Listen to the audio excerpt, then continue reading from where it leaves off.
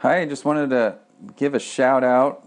This is my second podcast. The first one didn't do so well due to the fact that I forgot to use the right microphone and cord. So if you listen to that one, you'll have to really listen carefully because my voice probably didn't carry that well being outside. Probably got a lot of wind noise.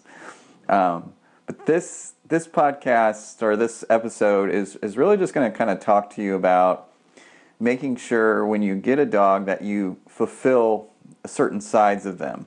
And I know a lot of dogs out there now are mixed, but I'll start out with the purebreds. If you end up getting a purebred dog like a Labrador Retriever, Golden Retriever, German Shepherd, Poodle, anything like that, just make sure that you do your research on what makes the dog happy, what fulfills it, like what service was it bred to do. And if you can figure those things out, then you have access to really enjoy the time that you have with them. If you don't find those out and don't fulfill those needs in that dog, then you're looking at a lot of pain and a lot of heartache. You know, I was working with a lab recently and they put their mouth on everything. And one of the things that people have to understand is when you get a Labrador Retriever, or any type of bird dog, what you're going to experience is it's natural for that dog to pick things up in its mouth. Maybe not so much tear them up, but they will pick things up and want to constantly drag things around with them inside their mouth. And the reason is because that's what they're bred to do. So instead of trying to fight that, really trying to encourage certain things that the dog will actually need to use its mouth for. So first you control the mouth because it's got a lot of confidence to put things in its mouth. So you control the mouth, then you start specifically telling where and when and how that dog will choose to interact with that. So a lot of times, one thing that I love about labs is you always see them, go get your leash, and they go get their leash and they bring it back. And when they're able to do those service things for you, you start to have this experience with the dog where the dog feels fulfilled and bonded. That's why playing fetch with a lab or a golden retriever is so powerful for them. But like say you get a German Shepherd and you don't take that sheep herding role seriously and you don't become the herder, the actual sheep herder, and you allow the dog to have those moments where you allow that dog to be your protector, then the dog starts seeing you as the sheep in the home instead of taking direction from you on what to protect. And so a lot of times these dogs will start to develop problems with, possessing of toys, guarding the house, not allowing people in. They never learn to take that strong direction from the owner. So that's why it's one of those dog breeds that they'll tell you for experienced owner only, because you will unconsciously have this dog where you're sitting there going, oh, I think it's cute that he positions himself this way, or it's cute that he, is always aloof, and that's normal and that's okay. Every dog is somewhat unsure of an owner unless you have a dog that's just happy-go-lucky, but like a poodle type or a German Shepherd, those guys will be kind of aloof a little bit to owners just because their jobs are to herd and protect the livestock. So they grow up with that livestock, and that becomes part of their family, and they protect, and they also move, and they make sure that they are in control of them. But they always take direction from a person, so that person is the one who's deciding that service. It is not the dog who's deciding what service they're going to do and how they're going to protect and who they're going to let in the home and all those different things. So when you get a breed like that, a strong breed, they call them powerful breeds, make sure that you are completely understanding of what you're bringing into your home and what you're actually willing to do for that dog to alleviate some of that pressure in them. So there's always some things that you can teach the dog to protect. Whether or not you have a bunny. Say you got a bunny in the home and it's like, oh my God, I don't want the dog to hurt the bunny. If you get a German Shepherd as a puppy and he's around that bunny, guess what? He's going to protect that bunny. Or a lot of times you'll find a German Shepherd has a real paternal instinct and they'll protect the kids. The problem again is that okay? Or are you allowing the dog to overprotect the kids and not even let you near them? So it's one of those things where it's a fine line, and you have to see the signs that are showing that the dog is not being, that is taking it too far. A lot of times too now I deal with a lot of people who have mixed breeds. I think I see a lot of Lab and Pit mixes, or a lot of Pit Bull mixes with just German Shepherds. I mean, just all different kinds of mixes. And a lot of times you really don't know what the dog is mixed with. You can kind of like say, oh, I think he's a Lab and Shepherd mix, or he's a Lab and Rottweiler, or Jack Russell. The truth is you don't know. One way to find out is to obviously get a genetic test. If you're having problems and you're just not sure where the dog is coming from, a lot of times, depending on what they're mixed with, if it's just 2 breeds mixed with, or it's 4 or 5 breeds in there, a lot of times you just have to just deal with, okay, what is a dog, and just really keep it simple. You're like, man, if I wish I could see a dog and know what it needs from me, and the reality of every dog, no matter if you get a purebred or you get a mutt, the reality is that the dog is there to do some specific service. Now, there's different needs that the dog will need to be fulfilled in those services, but the common mythology behind fulfilling a dog is very simple.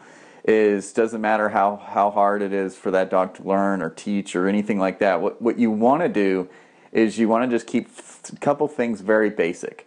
One is you want to make sure that they get enough exercise and it's structured, and the dog feels like it's performing that kind of service where he says, you know what, I have to keep pace of my owner. He loves it when I do that. Everything is designed around what you like as an owner and how you need the dog to perform.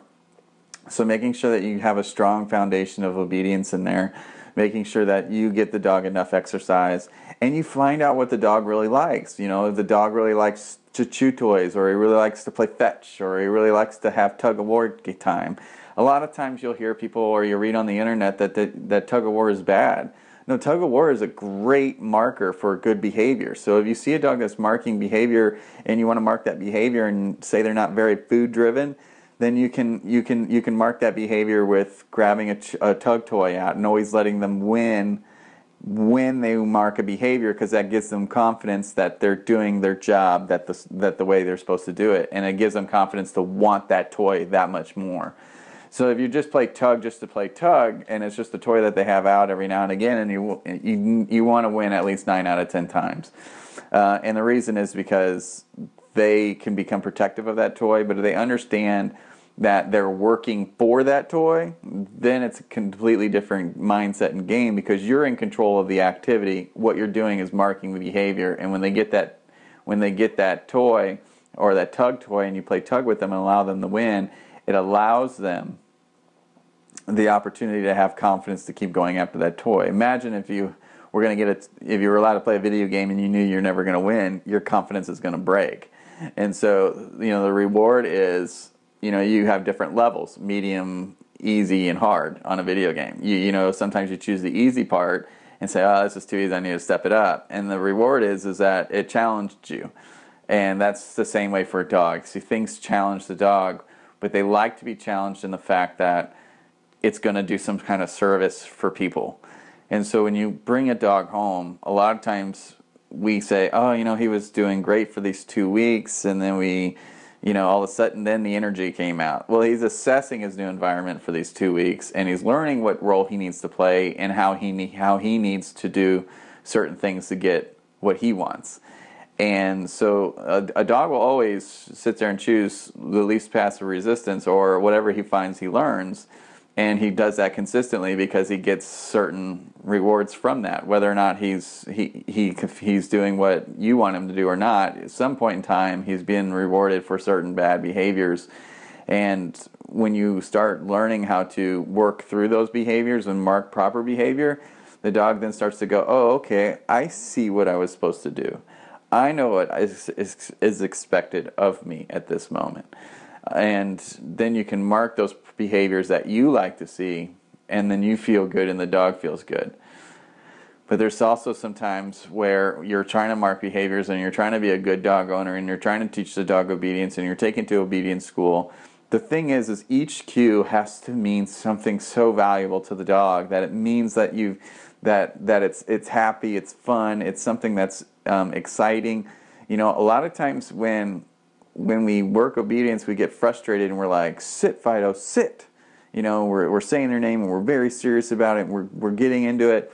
At the end of the day, then the dog learns not to trust that exercise or that activity because he's trying to perform, but then it gets very serious. And there's a time and place for seriousness, like when the dog is in danger.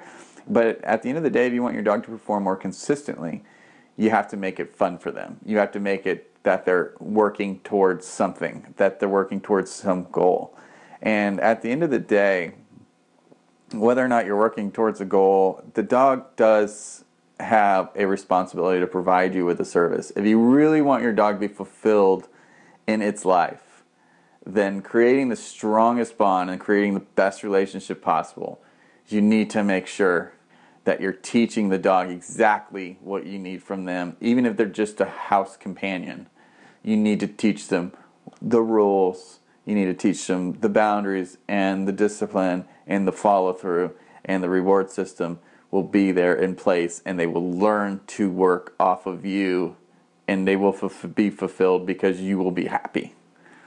I appreciate your time today. This podcast was fun. I hope if you guys have any questions, please feel free to email me questions, call in. I just truly enjoy this whole process of becoming a radio type person. So until next time, thank you very much.